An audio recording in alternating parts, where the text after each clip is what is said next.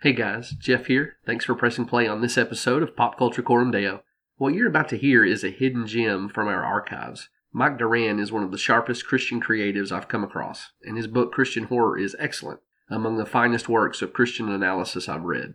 My interview with Mike about horror as a subject and a genre, along with his work as a Christian creator, really deserves more attention. So we're re-releasing it here today. I trust you'll either find it a great listen on your first encounter, or if you heard it back in 2019 when we first released it, you'll enjoy hearing from an old friend. Check the show notes for links to Mike's work. Enjoy the interview. Thanks again for listening.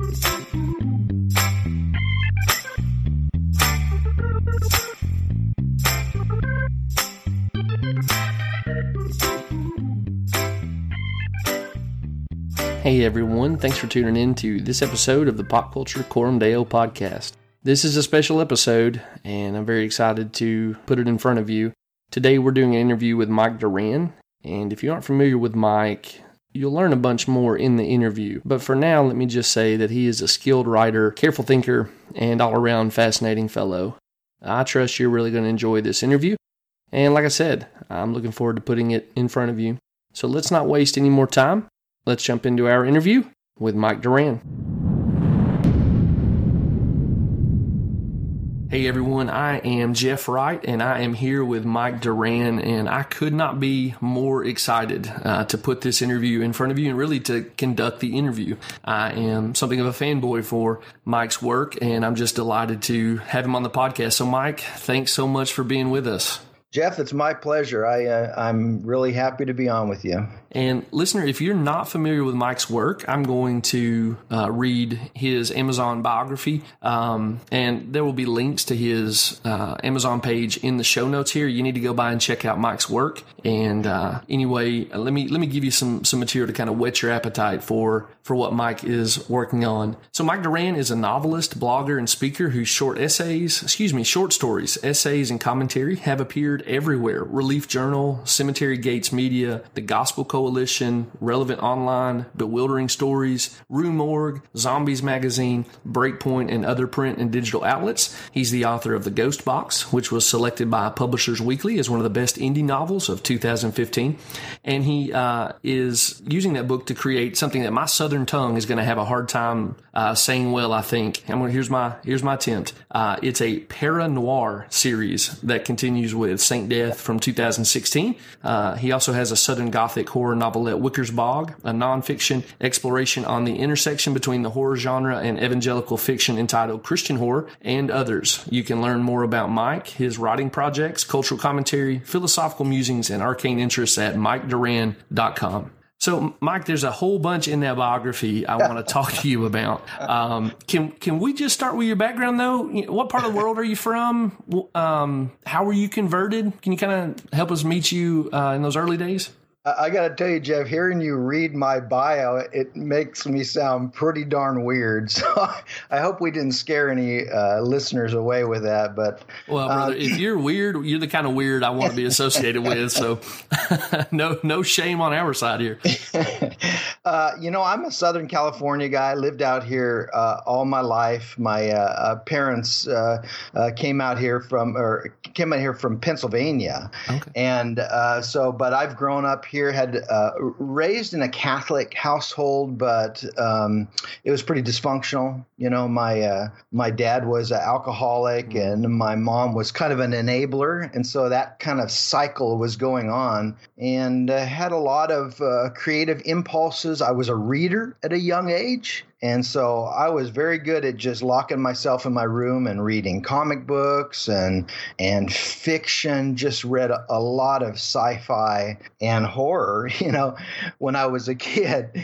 And so anyway, but I was an altar boy. I went to Catholic school for like 8 or 9 years. And so I think that's where religion, kind of took root in me, because a lot of the images, Christ on the cross, the Stations of the Cross, just the iconography of Catholicism really seeped into my life. And however, once I reached, high school, I ended up just going off the chain. I ended up getting into drugs and occultism. And back then, this is like in the 70s. So I kind of was raised at the tail end of the counterculture movement. But back then it was, you had, I hate to use this term, but like this is where the good drugs were.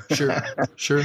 So we were taking hallucinogens and magic mushrooms, and that really, affected me. And there was kind of a synthesis in that stage of my life, a synthesis between the drugs, hallucinogenics, and occultism. We had a friend who was a warlock really? in high school. Yeah. And I mean, we used to go on our lunch breaks, Jeff, and he was trying to teach us, these are high school kids, but he was trying to teach us how to use our quote unquote third eye, which is a common term in, occult circles and things like that. But anyway, long story short is that was a huge rabbit hole that led to a lot of despair, a lot of emptiness. So once I reached my early 20s, I mean, I was just circling the drain existentially. I mean, I had a good job and everything, but I was really a seeker. I had bailed on my, Catholic roots, and but I always knew there was a God. I was just tortured by, trying to find out why I was alive. What was my purpose in life? Was there a purpose? But that was combined with these real esoteric, religious, hallucinogenic rituals I was involved in. And I was reading Aleister Crowley, the famed, magician, and I was reading, we used Timothy Leary's The Tibetan Book of the Dead, which more or less he had translated into a handbook for ego death through hallucinogenics. And so I was actually pursuing this. I wanted to die to myself in order to be reborn in the cosmos or something. But it was just such an empty pursuit, Jeff. It really was. I mean, I can't even explain the type of despair that was driving me. And anyway, again, long story short, I ended up starting to a friend of mine had begun to notice some occult themes in rock music. We were super big rock music fans, went to all kinds of concerts, and but he began to notice occult themes in rock music. And once I started exploring that, for instance, Jimmy Page's fascination with Jimmy Page of Led Zeppelin, Jimmy Page's fascination with occultism, and he ended up buying Aleister Crowley's mansion on the shores of the Loch Ness, Sure. And that was just it was like my eyes began to be open where you were seeing all these threads of darkness, of deceit, of Satanism involved in some of what I deeply cherished. And I remember at that time I read, for whatever reason, Hal Lindsey's Satan is Alive and Well on Planet Earth. Sure. It's strange how big an impact on pop culture Hal Lindsey had. Like that book, and then the late great Planet Earth, I think is his too, right? Yeah. I mean, it was a little bit before my time, but you can look back and see that these things were selling at numbers that were really unprecedented for the time. So anyway, I guess that may seem startling to some of our listeners, but man, he was selling a lot of copies back in the time period those things were first being published. So I'm not blown away by that. Anyway, I didn't mean to interrupt. I just it's interesting to see the Hal Lindsey drop in. I've since went back, and because I ended up publishing my memoir a year or so ago, and so I went back and did some research, and I picked up a copy of Satan is Alive and Well on Planet Earth, and I was thinking, this is pretty cheesy. Yeah, sure. It just doesn't. It obviously didn't have the relevance now in my life that it did then, but back then it just rocked my world. I mean, It really did. I began looking through my apartment. I was a single guy. Then I began looking through my apartment and just seeing like, there's the devil. There's the devil. That's devilish. This is devil. It's like you're just seeing the hands of the devil was at work in my life in all these areas. And I was just walking on eggshells for the longest time. And anyway, long story short, again, is like I ended up coming to Christ, and it was a pretty radical conversion. I mean, I just did a U-turn, dude. I mean, I just my whole life changed. And we were going to Greg Laurie's church, which back then it was Calvary Chapel Riverside, but now it's Harvest. And Greg Laurie's, this very popular evangelist. And so we went and we kind of got grounded at Greg Laurie's church. And gosh, from there I ended up, getting real involved in church. And then I feel like this testimony is going on forever, but because a whole nother section of my life was becoming a pastor. I ended up becoming a pastor and getting into ministry, and did that for like 11 years. Just incredible experiences in the ministry, some highs, some lows, and the lowest being that after 11 years, our church ended up disbanding, and I was just so burned out. We had 4 kids.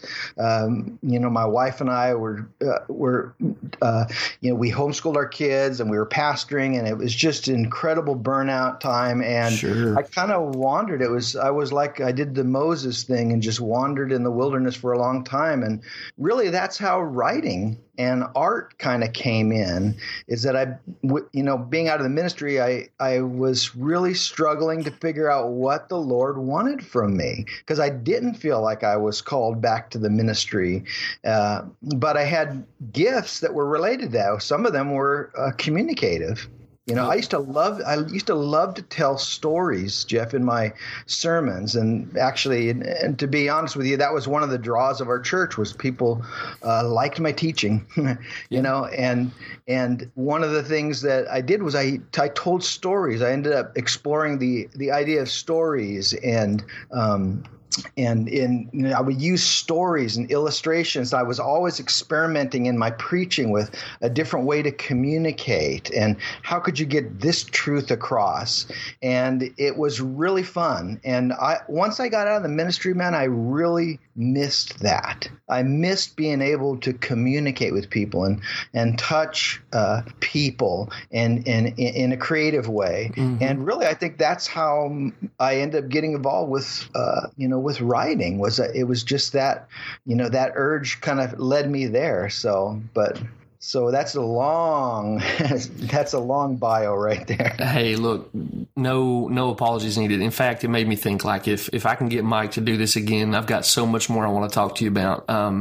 If I can sidebar for just a minute, I'm not sure how this stuff tells with your time frame, but if you're in California, with the after effects of the counterculture, I mean, we're talking like not just the Grateful Dead and some of the hippie bohemian stuff, but like Charles Manson, right? And some of the Beach Boys stuff. So that's all. I mean, you're living near the epicenter of it, even if not right in the chronological moment, which is fascinating. And then maybe for a future conversation, because I really do want to talk about your art, but you talking about your background in the occult, I have this theory that, if Augustine is right, and I think he is, that we're made for our Creator and we're restless until we rest in Him. A secular culture, or a culture that's, continuing to push towards secularism, is never going to be able to escape the instinct to connect with their Creator. They're just going to find substitutes for it. And so I'm seeing, even here in the Deep South, the reemergence of full-blown occultism, particularly through the use of like ayahuasca to commune with these higher beings.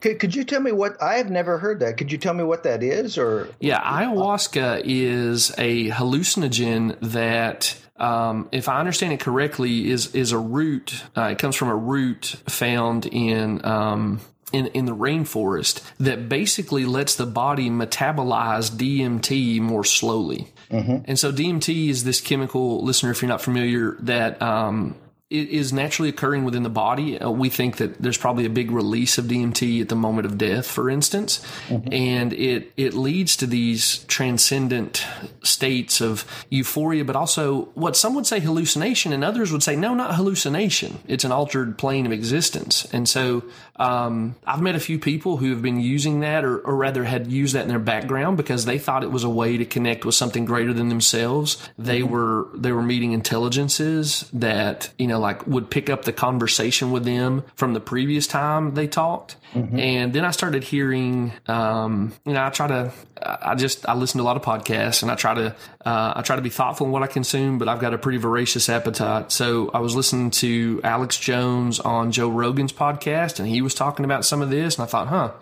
that's interesting enough. Joe was very enthusiastic about ayahuasca use. But then some of the Christians that podcasts I listen to, so Mike Heiser's Pure Normal, right. They had a guy on who was a former occultist who was using ayahuasca to unlock his third eye.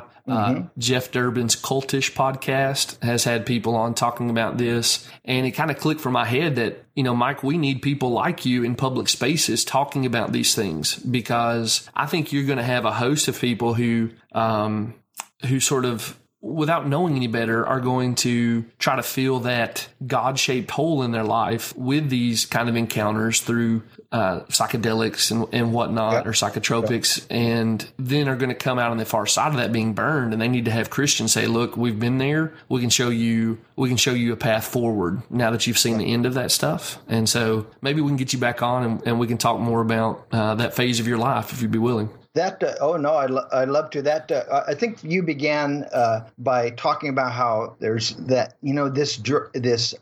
this drive in us to connect with God. I mean, and that's really, you can't. It's easy to just explicitly condemn, no drug use and that type of thing. But at the base, or at its root, this idea of transcendence, of connecting with something higher, or experiencing a plane of existence that we don't right now, at its root level, that's a good thing. You know what I'm saying? We should hunger and thirst for life in deeply in a way like that. And so it's easy to just condemn drug use and say we shouldn't do that. But at its root, there is that existential yearning to connect with someone higher, to find meaning or purpose in life, or to understand the cosmos in a way that we don't. And again, that could sound very esoteric, and I don't mean it to, but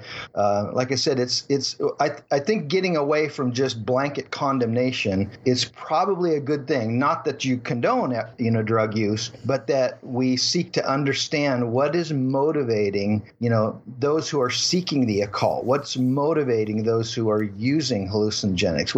What is their base motivations and stuff? So absolutely. I mean, I see it as ministry field. Practically, like you said, we're never going to advocate anybody take up something that's going to alter their minds. Certainly not. Right. I'm not going to take a secularist kind of scientism view towards the ayahuasca use and say it's off the table that they're communing with intelligences. I'm just going to say, if you are, those are not entities that have your best interest in heart, and they're not going to represent themselves faithfully. We have a category for those kind of things. And so we're not advocating for that use, but we also need to understand, like you said, what it is that's compelling people towards that, and how we can, trying to choose my words carefully here, but just leverage it in such a way as to say, we actually can help you connect with the authentic thing you're looking for that will satisfy you. We, basically as Christians, we anticipated you would have this desire, and we would love to show you how you can have it met in Jesus Christ, right? Yeah. One of the things that I left out of my testimony or my bio was after I graduated high school, me and 5 other friends got in a horrific car accident. It put me in the hospital for a couple days, and but we drove off a cliff in a nearby mountain. It was like 30 foot cliff. And we flipped a couple times. We ended up in the wash, and I mean, thankfully, miraculously, no one was seriously injured. I crushed vertebrae in my back and had to be taken out on an ambulance. But Wow. I always look back on that, Jeff, because we were so drunk and so intoxicated. And I always look back at that, and it's like the devil was trying to squish my life for the longest. And that's what I think about when I think of people that are that do these drugs and stuff like this. They don't necessarily realize the malevolent forces that are at work. You know what I mean? Yeah, for sure. Malevolent forces at work to destroy them, to drag them as far away from God as possible, and to snuff their life out if possible.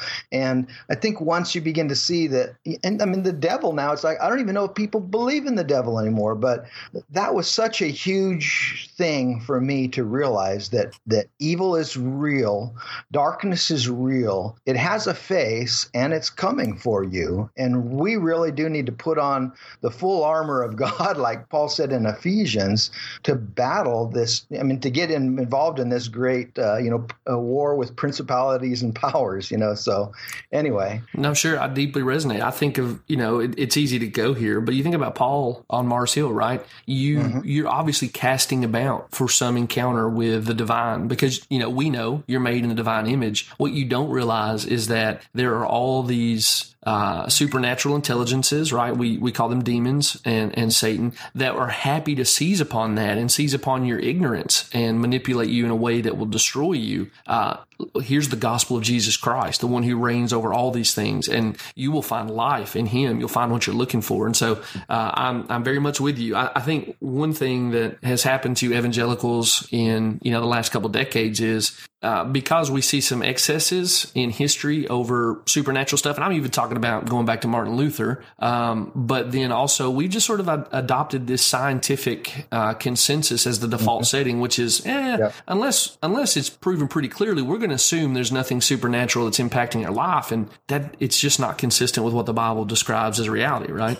I actually think that's this idea of materialism, how materialism has permeated culture, but it's really permeated the church. I have actually, posited before that this idea that one of the reasons why for instance, Christian publishing, Christian fiction publishing, speculative fiction has really struggled to gain traction in the Christian fiction market. And I've thought before that one of the reasons for this is that there's this subtle embrace of materialism in the church, where, for instance, the imagination, like a lot of Christians just think the imagination is evil, casting down imaginations and every high thing that, so the imagination is fundamentally evil. And so we've got to control that. We can't let our minds. And so things like speculating about the future or about, human nature and reality, things like this, epic fantasy. I mean, that's who wants to bother themselves with trolls and dwarves and elves and things like that. We've got the gospel to preach and stuff. So I wonder sometimes that this subtle embrace of materialism has actually caused Christian imagination to wither. Sure. Well, don't you think, again, I want to talk, you raised the subject of speculative fiction. That's the thing I want to talk to you about next. But I think part of the reason C.S. Lewis has reemerged as such a powerful influence in our day is that he saw these things before they got here and was already working in the field. So you've got that letter he wrote to Carl Henry saying, if my apologetic work is going to continue, it's not going to be in debates. It's going to be writing in fiction, so we can sneak past the watchful gargoyles, right, and get to the heart and the imagination and trigger something that maybe is protected by a presuppositional commitment to materialism. And I think people who have felt the absence of good Christian storytelling are going back and finding Tolkien, Lewis, and saying, man, we should have never let this stuff, as you said, wither. We should have been cultivating this all along. So it's sorry, Mike, I didn't mean to step on you. Oh, no, go ahead. Actually, you're the guest. I'm going to insist that you finish your point, and then I'm going to ask you about speculative fiction. Well, I was just going to mention with like Tolkien and Lewis, how often you hear that someone who's, let's say, not a Christian really enjoyed Tolkien or Lewis, but then they later on in life realized, hey, they were Christians, and all this stuff was Christian in nature, but it kind of squirreled its way into their psyche. And who I really like on this is Holly Ordway. Is that okay? I'm going to write that name down and look into that more. I think I wrote about her. I'm not sure if that's the correct pronunciation of her last name, but she wrote a book on the Christian imagination and apologetics. And she was a devout atheist for the longest, but she was a huge fan of Tolkien and Lewis. And it was actually through the discovery of their worldview that she became a Christian. And I think it's an interesting template for how Christian artists can work. In other words, we don't put explicitly Christian stuff out there. That tends to immediately turn off readers. But if you just put shadows, of the gospel, or but you lead readers to yourself. I mean, the evangelism of the Christian artist shouldn't be in our art; it should be in the artist. In other words, people can, I want them to read my books and enjoy them. I don't want them to feel preached at. But when they listen to me, they will find out that I'm a believer. I have a clear worldview, and I think that's what Ordway. What happened to her is that she read Lewis, she read Tolkien, she loved their stuff, and then once she found out they were Christians, that kind of rocked her world. And I think she's a Christian professor now. I'll have to look that book up for you, Jeff. It's an apologetics book, but Holly Ordway is her name. I'm definitely going to look into that as well. So yeah, if you come across that and can send it to me easily, I'd love to see more. And listener, I'm sure you'll feel the same way. So we'll put it up on our social media once we kind of have links that we can use. Well, Mike, is it you mentioned speculative fiction? Is it accurate to say that is the field you are plowing in when you're doing your fiction writing? Speculative fiction is kind of an umbrella term for a whole bunch of different genres. And so you could put things like dark fantasy, epic fantasy, science fiction, urban fantasy, horror, weird fiction.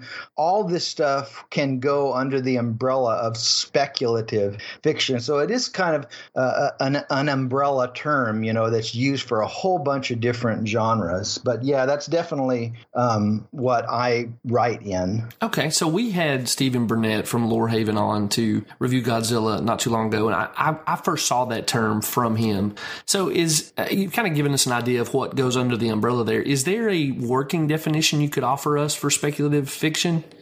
Well, a working definition, I would say that it's an umbrella term for genres that deal with the dark, weird, and fantastical. Would be something along that line. You know what I mean? Okay, so we're thinking like, I guess, the imitators of Tolkien would fit under that, but also maybe people things like the Dark Crystal or Yeah, it's maybe it's an unfortunate term because so much can be put, and there's so many genres that kind of and subgenres that have splintered off of others. Science fiction, and then it merges into, now you've got ecological fiction, and you've got all these different subgenres that are kind of birthing from within these existing genres. So yeah, it's just a really broad term. It might be more helpful to specify genre. I write science fiction, or I write urban fantasy, or I write horror or epic fantasy, because they are really distinct genres in and of themselves. But speculative fiction is just a way to, kind of categorize something that's not real time. It's not, I want to say a different plane of existence and different rules for that reality of that world. Yeah, but see, like something like horror can take place in the here and now. Sure, it's just got elements in it that are fantastical or supernatural, or something like that. So okay, I think I've got my handle on it. It sounds like something like Stephen King's It, which is popular right now. It sort of does some of that, right? So you've got kids living in a real world with bullies, but there's also this cosmic entity who shows up as a murder clown to terrorize them, right? So it's shades of a real world, but with fantastical elements introduced in. Does it sound like I'm tracking in the right direction?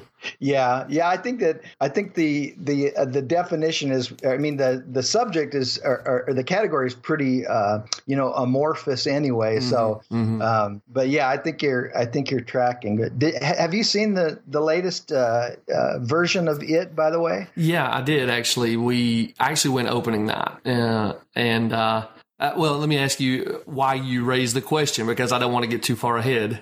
Well, I haven't seen it yet, and I've seen the first one, but I was just wondering if you guys have, and I'm interested in that as partly as a cultural phenomenon, because I think it was the previous, the first iteration of the film was like so it was like the highest grossing horror film of all time, and it's just fascinating to me how the horror genre has continued to it's just so sustainable. Sure. It's sustainable both from a filmmaker's perspective, and obviously there's you can do more low budget horror films than a lot of other films, but then as far as our cultural psyche, why is it, that's always fascinating me, why is it that the horror genre is continued to be so so popular and resonate with people so much? Anyway, that's the only reason I ask, is I kind of have been charting, this progression of horror, and it seems like it was one of those things where it was commercially successful, but it also taps into, something in the human psyche that, No, I totally get where you're coming from on that. One of my theories, and it doesn't explain the whole thing, but one of my theories about the horror genre in our day, the reason it's so compelling, is that it's one of the last places where we can go and just everyone gets to assume there's going to be something that is actually evil and something that's actually good, and it's the job of the good thing to fight the evil thing. Yeah. And in an increasingly morally gray world, I think we find that so refreshing, Yep. Yeah. So that I'll try to give you the 10 censor on it, chapter 2. It's much longer than chapter 1. I don't think it quite lives up to chapter 1, but it's super worth seeing. So, Cool. Skarsgård is incredible. He's an incredible actor. And anyway, I'd commend it to you if your conscience allows it.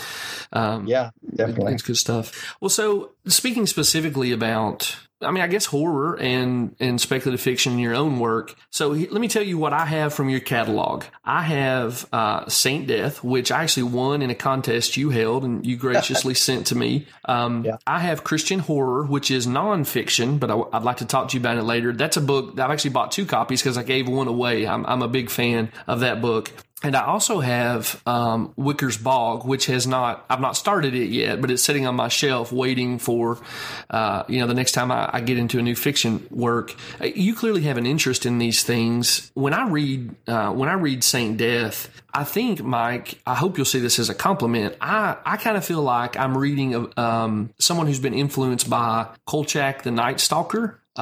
Maybe the Dresden Files a little bit. I have read in my time a ton of material from Michael Connelly, Harlan Coben, these guys who have these ongoing detective character stories, right? And I really feel like Reagan Moon is among the best of them. And so can you talk to me about how you... I know that this is the second book in the series. How did you create the character? What made you want to do it? What made you want to do serialized fiction and some of the inspirations for your work in this fictional work you're doing? Wow, that's a big question. Yeah, I'm sorry. Again, fanboy out a little bit, and I feel like sometimes I'm on the Chris Farley show. I don't know if you remember that skit, but that was awesome. Well, I appreciate you reading that stuff and taking interest, Jeff. Really do. The Reagan Moon series kind of came about because I wanted to sink my teeth into something a little more substantial. I think at that point I had been writing just standalone stories, and standalone fiction, which I really like doing. I mean, I kind of cut my teeth on short stories, and I really love that medium. But because I'm more or less I'm considered a hybrid, author. In other words, I've been published in mainstream, the traditional fiction, and I'm published, self-published, indie published. So I wanted to kind of sink my teeth into something a little bit more substantial than just short stories and standalone novels. And one of the things that had always fascinated, you're right about Kolchak. In fact, I think Reagan Moon is referred to as Kolchak a couple times. Oh, okay. Okay. Yeah, I don't know if I did in book 2, but I know in book 1, his detective friend Jimmy calls him Kolchak. Oh, okay. Okay. Well, I feel validated then. Yeah. No, it is true. I mean, I used to watch The Night Stalker, love that. In fact, that was, the whole Night Gallery and Twilight Zone and all those things were just stuff I grew up on. But anyway, to the Reagan Moon novels were. You know what? I wanted to have a somewhat sympathetic character who danced around the fringes of the supernatural, but remained a skeptic. And he remained a skeptic for some deeply personal reasons. He'd been let down in his life. He'd had loss in his life. And so while he was fascinated by the unknown, he's fascinated by the paranormal, he just couldn't buy into it and stuff. So, I wanted to have this character just get plunged into something he can't deny, something he can't turn away from.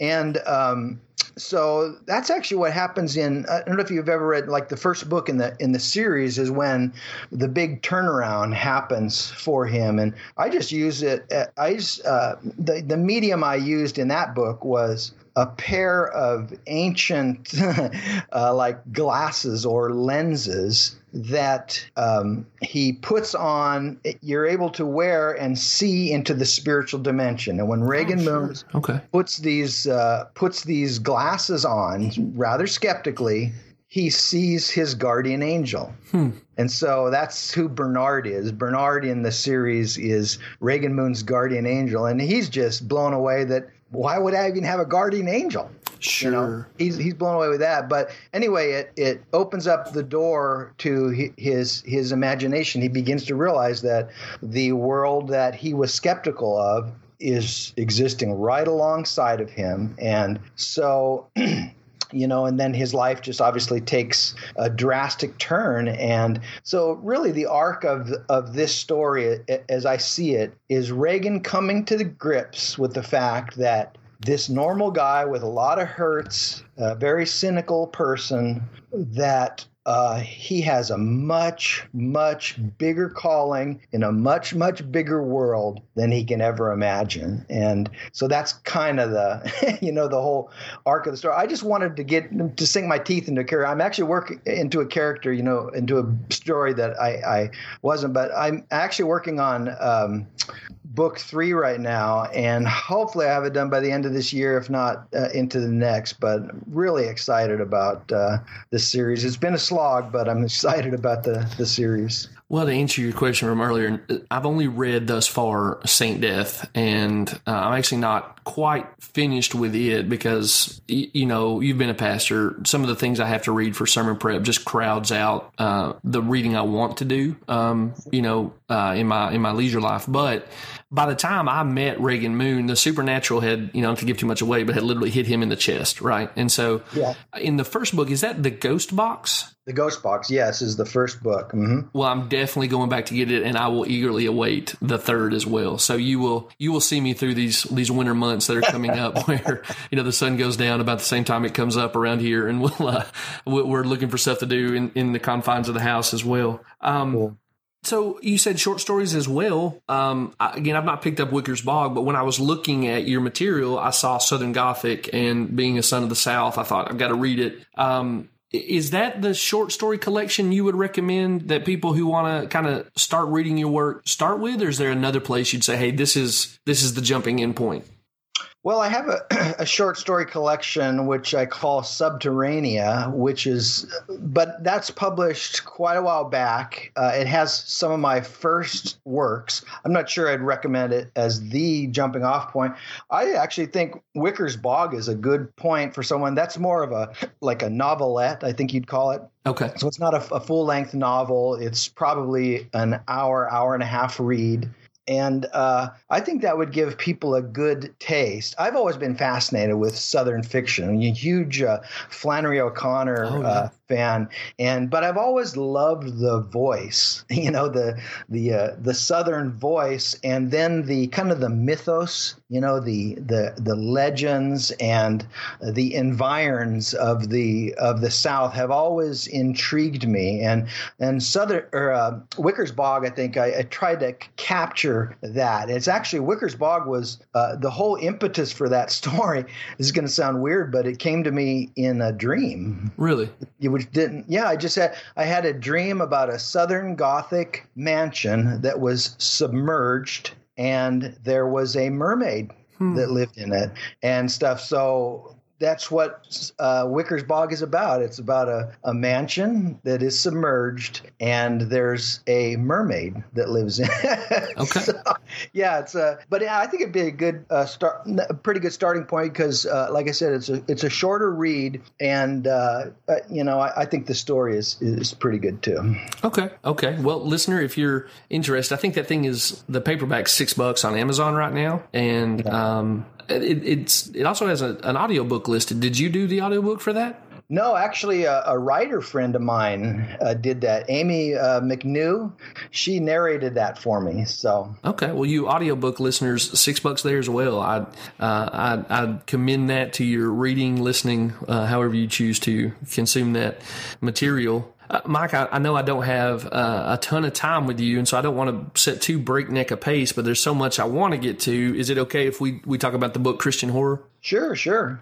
Well, that was the first thing I read from you, and I just want to commend you. One, I spend my time reading a lot of academic work, a lot of footnotes. I'm a footnote reader. I'm buried up in that stuff a lot, and I was just so impressed by the way you took horror as a genre and just charted it from not just biblical genre, and that was really insightful, but then through the history of the church and documenting the ways that not just that horror works, but how the church has always had a relationship to the horror genre. Mm-hmm. And it was a breath of fresh air to me because, like you've said about yourself, I grew up reading comic books, science fiction, watching horror movies, reading horror literature. But it seems like the church, you were sort of pushed to be a dualist here, that like you were a horror fan over there, but you didn't bring that into the church community because that was viewed as maybe occultic or just a non-starter for Christians. Mm-hmm. So your book,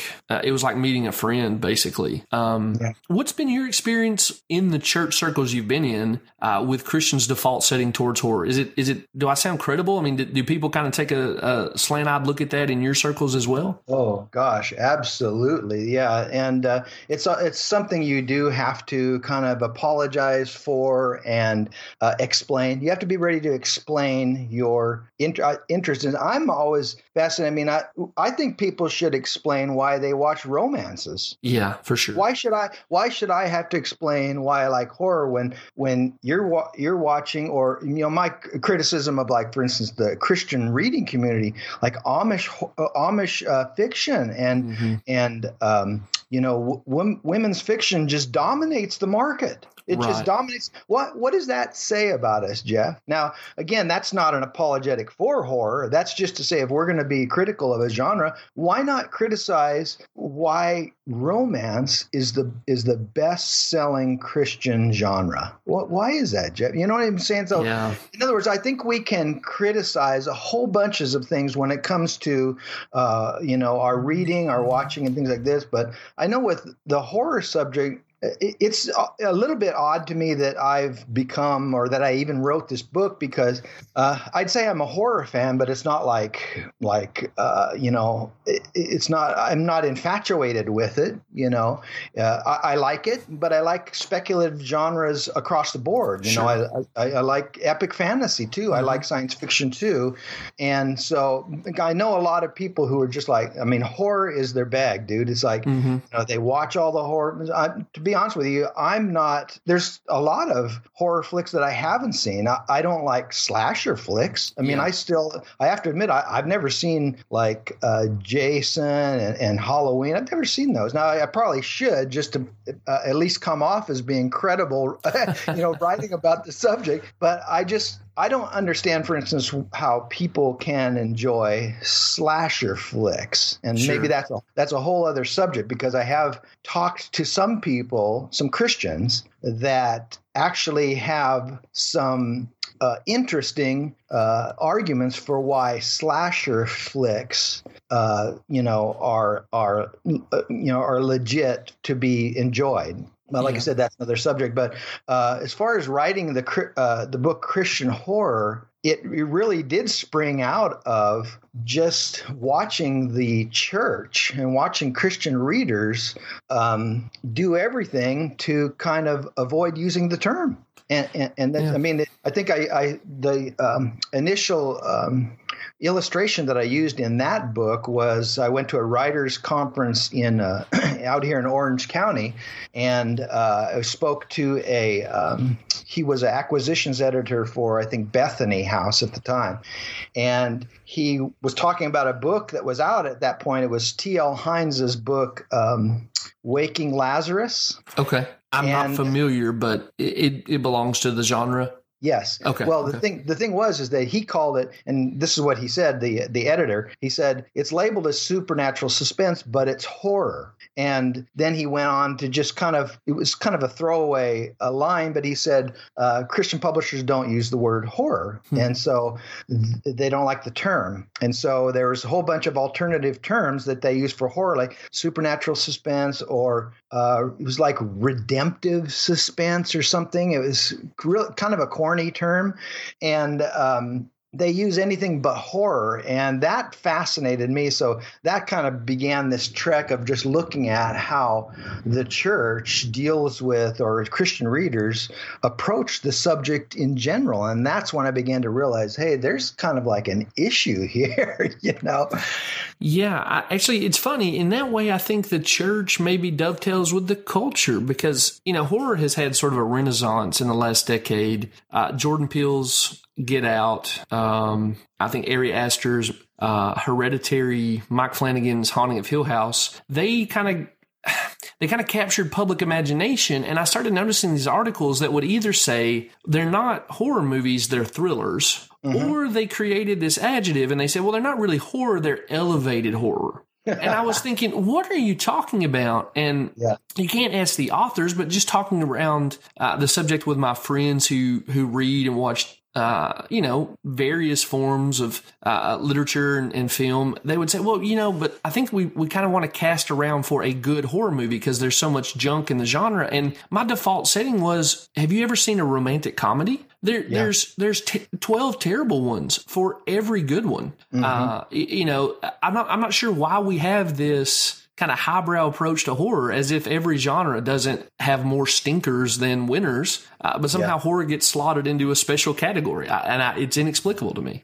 Yeah, no, I hear you. Well, what's interesting too, Jeff, is how like horror is a little bit of it's kind of a squishy subject, because an element in, for instance, film, because a lot of films that wouldn't be categorized as horror have horrific elements to them, whether it's a stalker or an accident or a murder, some type of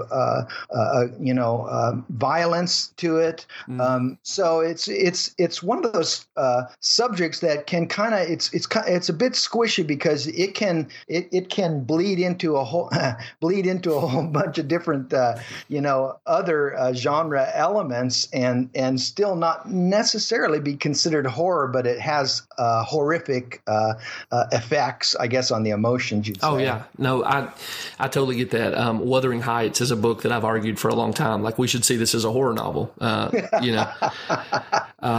But to your point about the church, why do you think Christians are so reluctant? Is it just that we don't know what to do with the supernatural? And if it's something that's not, kind of the Sunday school God, Jesus, Bible, we're afraid to go near it? What would you say has made the church so, I'm not sure of the right word, apathetic or suspicious of horror as a genre? If you could pick one reason, The argument that I hear most regular against horror is it in Philippians, where it's whatever is good and pure and true and blah blah blah, think on these things. And so that's the argument that I hear most often is that by looking at darkness, focusing on evil, focusing on violence or gross out stuff is not a Christian thing to do. We need to focus our minds on the good and the true and this or that. So that's the argument that I hear most often. So the person that's watching something that has ghosts or occult elements or evil or gore, it just pollutes your mind. And the thing is that that's true. There's elements of truth to that. Absolutely. I don't want to sit and say that, a person can watch a violent movie or an evil movie and not be affected. Mm-hmm. So that there's elements of truth to that. And we absolutely need to respect when people have sensitivities or issues with those things. I mean, that's definitely true. My son, one of my sons is he works in like the ER in the emergency room, and him and I always have these weird conversations where I'll say, "Hey, so what have you encountered this week or recently?" And he'll go into all these tales about just grotesque, just terrible stuff, Jeff. Sure. We saw this. Well, and thanks be to the Lord that there are people who are willing to serve their neighbors in those moments, right? I mean, he's got to see brutal stuff, but I'm thankful that when I need those services, there's people who are there to do that. So absolutely. Yeah. There's a quote, and I think about when I talk to him sometimes is, and I think it's by Akira Kurosawa. Was he like the Japanese filmmaker? Mm-hmm. Yep. And he said something along the lines of, the role of the artist is to not look away. I think I have seen you either tweet or Facebook status that before, and that is such a that's an imagination provoking quote. Anyway, just. But see, I think about like my son, like you just said, thank God that there's people that can look at a dismembered person or that can look at someone who's been deeply wounded and he won't look away. And I think that horror is one of those things where we can concentrate our mind upon something that others will run and flee from. Now, again, can that be bad? Of course, if it's gratuitous and you're getting some kind of perverse joy out of it, I think that's wrong, but that not necessarily. I think Jesus looked evil in the face. Sure. Stared it down, right? He didn't look away. He didn't look away when the man in the tombs that was possessed with a legion of demons, Jesus didn't look away. He faced him and you know what, Jeff, I think we need to not look away, and more Christian artists need to not look away and stuff. So the argument for not watching horror because our minds, we need to focus on what's good. We also need to focus on what's true and what's real and what's legit. And sometimes that means looking in the face of a demon-possessed man and not looking away. Sure. Well, that's, the next question I had is, what would you say is like an apologia rather, for the horror genre to a Christian community? But we've really gotten into it there, that it is, we're committed to what's true and good and beautiful. And part of the way God has ordained history to play out is that it is true there are dark supernatural elements, and there are horrifying aspects to reality, even if you don't get into what we quote unquote call supernatural, right? And so it's sort of it's a living in God's world as He made it. Maybe, is that fair to say? You think? Yeah, I think so. I think first we do need to respect that everybody's different and that there are reasons that some people shouldn't watch horror. You know what Absolutely. I mean? I find myself sometimes thinking, they're the weaker brother, and saying it in a demeaning, in a demeaning way. And, we got to step back from that, because I'm not out to say that every horror film is fair game for Christians. I just don't believe that. I just don't believe that.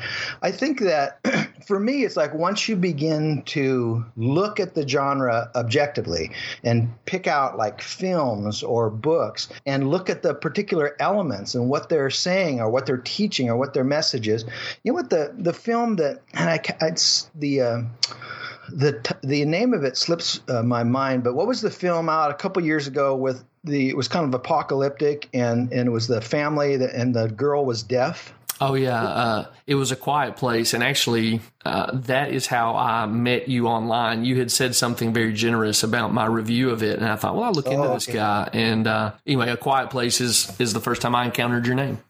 Jeff, wasn't the the climactic scene towards the end of that movie with the father, wasn't that just, I mean, that just tore me up, man. Absolutely.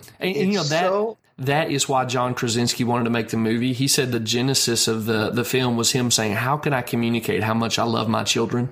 And that's what the movie came out of. Yeah. It's such a redemptive. I mean, I was just I was in tears, and I remember my first impulse after I saw that movie was, I'm going to write this guy and tell him how much I like that movie, and I never did, but it was like my sense was this guy got it. Now, if the average person just looks and this movie is classified under horror, I'm not going to watch it. Just think what they're missing. Sure. Just think what they're missing. And so I think that there's a sense that once you begin to talk through certain movies, you had mentioned The Haunting of Hill House. Mm-hmm. Yeah, I really loved that. Me and too.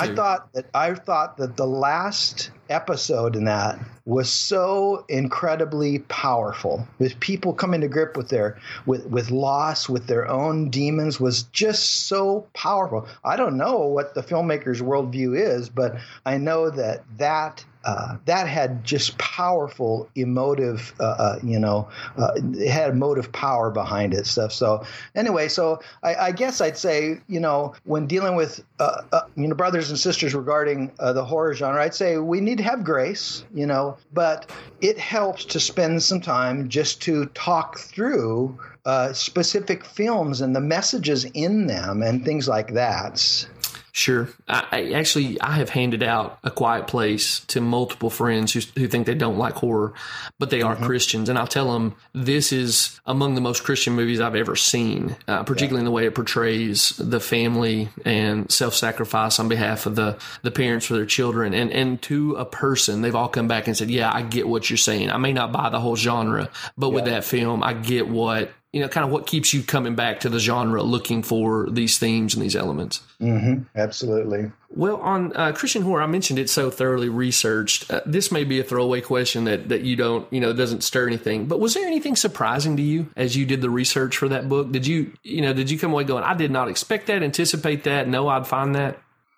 Not necessarily. I think if I was surprised by anything, it's the wealth of, imagery and religious imagery and spiritual, imagery that's involved in horror. I really wasn't expecting. Even the idea, and I think this is important. We had talked about materialism, how materialism has affected the church, but even the simple idea of ghosts, that there's an immaterial world, just challenges a fundamental unbiblical worldview and stuff. So I think the more I got into the subject, the more I was surprised by the religious imagery, the spiritual implications, and really the amount of people who were Christians in the horror field. I mean, maybe the classic one is The Exorcist, because both William Peter Blatty and then William Friedkin, who directed it, they both expressed religious impulses in doing it. I think Blatty more or less came out and said, the whole reason I wrote this book was to show that there is a love, and he quoted C.S. Lewis, that there's a love at the center of the universe. It's like, you got to be kidding me. It's like when someone watches The Exorcist, is that what they come away with? There's love at the center of the universe. Right.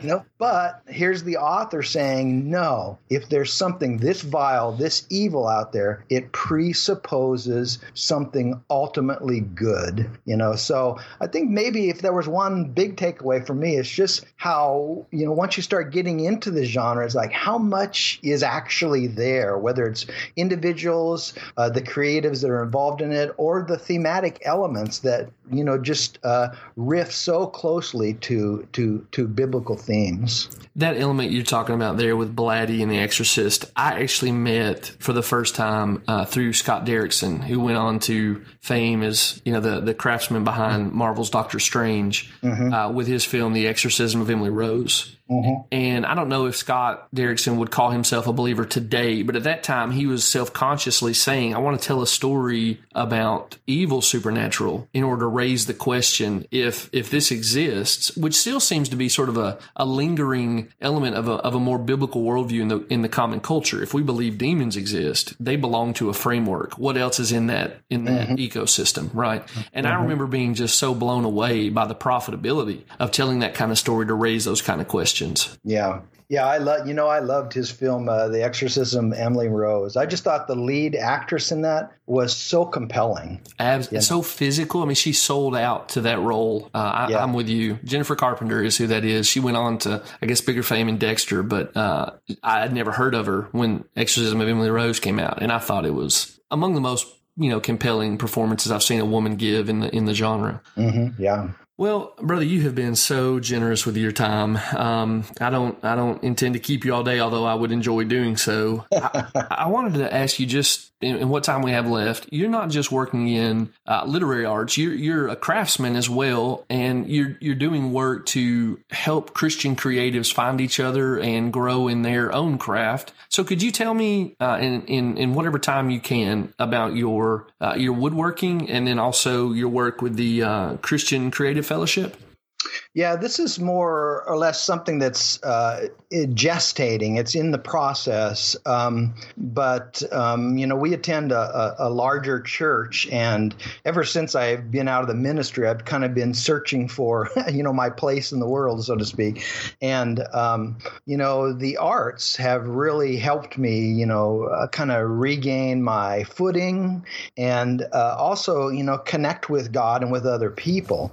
But one of the things I've experienced along the way is that the church typically does not seem to engage creatives very well. And of course, musicians have a home in the church. Sure. If you have a musical instrument, you could play on our worship team. But as far as graphic artists, video game designers, writers, novelists, painters, oil painters, sculptors, what's their role in the church? And, so that's been something that I've seen on and on where these, this group of Christian creatives feel, I won't say left out because, obviously there's all kinds of things in the church that one could do that don't involve art. But there is a sense where you want to be able to have your geekiness, affirmed in the church too and stuff. So this has been something that I've been thinking about is developing a Christian Creatives Fellowship. And so I'm kind of in the process of doing that at our church. I've met with the leadership and they've embraced the idea enthusiastically. So right now we're working on getting together a core group of Christian creatives and then going church-wide with it. It's still in process. To be honest with you, I'm a little nervous. I've never done something like this before, but it seems like a very timely thing, Jeff. It's like our culture is shaped by creatives, really. It's like filmmakers and writers and musicians. These are the people that are shaping so much of what we see and believe and are inspired by. And I just really have a desire to see Christian creatives get into that mix. You know what I mean? It's like right now, like politics is way downstream from like Hollywood. And so is the church in some ways. The church is downstream from Hollywood. We've allowed Hollywood to shape our worldview sometimes more than, the church and stuff. So I would love to see kind of like this exodus back into Hollywood or back into the creative epicenter of culture right now and stuff. So that's kind of where I'm at. But yeah, you're right. I do a lot of apart from writing. I do a lot of crafting with the wood, and started off by just doing wall crosses, but those sold so well that I just began branching out, doing other things, working with epoxy resins and clay, and it's just been a fun adventure. So we'll have to see how it goes with the whole church endeavor thing. Yeah. Okay. Well, Mike, thank you so much for your time. I'd like to make sure that our listeners know how to connect with you. And so I know MikeDuran.com. So last name spelled Duran, MikeDuran.com is one way to see your work. Where can they find you on, Twitter, Facebook, places like that? Actually, if you go to my webpage there, MikeDuran.com, I have links to, I think, Instagram, Facebook, Twitter, and I try to stay pretty active. I mean, Instagram, I do concentrate more on my art. I have an author page on Facebook, which, I concentrate more on my writing. And then Facebook, I'm just a general rabble-rouser on Facebook there. So if you want to stay away from politics and controversial issues, don't friend me on Facebook. Just go to my Instagram feed or something. Okay. I understand that. Okay. So again, it was Twitter, Facebook, if you choose Instagram, and all that can be linked to from MikeDuran.com, correct? Yeah, that's true. That's it. Well, great. Well, Mike, thank you again so much for your time. Thank you for your work. Thanks for being so generous with your time specifically today. Thanks for being on the show, brother. My pleasure, Jeff. Continue the good work with Pop Culture Coram Deo, man. Love your guys' stuff, man. Well, we appreciate it, and we certainly hope to. And keep feeding us good material, man. We'll stay around if you guys keep feeding us. All right. All right, guys. Well, I'm going to wrap up the interview there. Y'all go check out MikeDuran.com. You're definitely going to profit from it. You need to get some of those books. I recommend Wicker's Bog and Saint Death if you want to start reading Mike's fiction. But you'll find all kinds of stuff that's going to compel your interest. So MikeDuran.com, check it out, and put some money behind the work of people like Mike, who are creating good stuff for the church in multiple different ways. Okay, everybody, that was our interview with Mike Duran. I hope that was as enjoyable for you as it was for me. And I certainly hope you'll go and check out Mike's work if you're not already familiar. Check your show notes. We'll have links to Mike's author page on Amazon, as well as a link to the Holly Ordway book he mentioned. Everything you need should be there. And you can find it on MikeDuran.com as well. Next episode, we're looking at bringing back special guest Terry Gant to help us look at the genre of Western movies, think about what particular redemptive possibilities there are in that genre, and give a review to a classic from that genre. So you can look for that one on your podcast, hopefully next week. Thanks for listening to the Pop Culture Coram Deo podcast. We want to encourage you to live every moment as if you are before the face of God, because you are. Talk to you next time.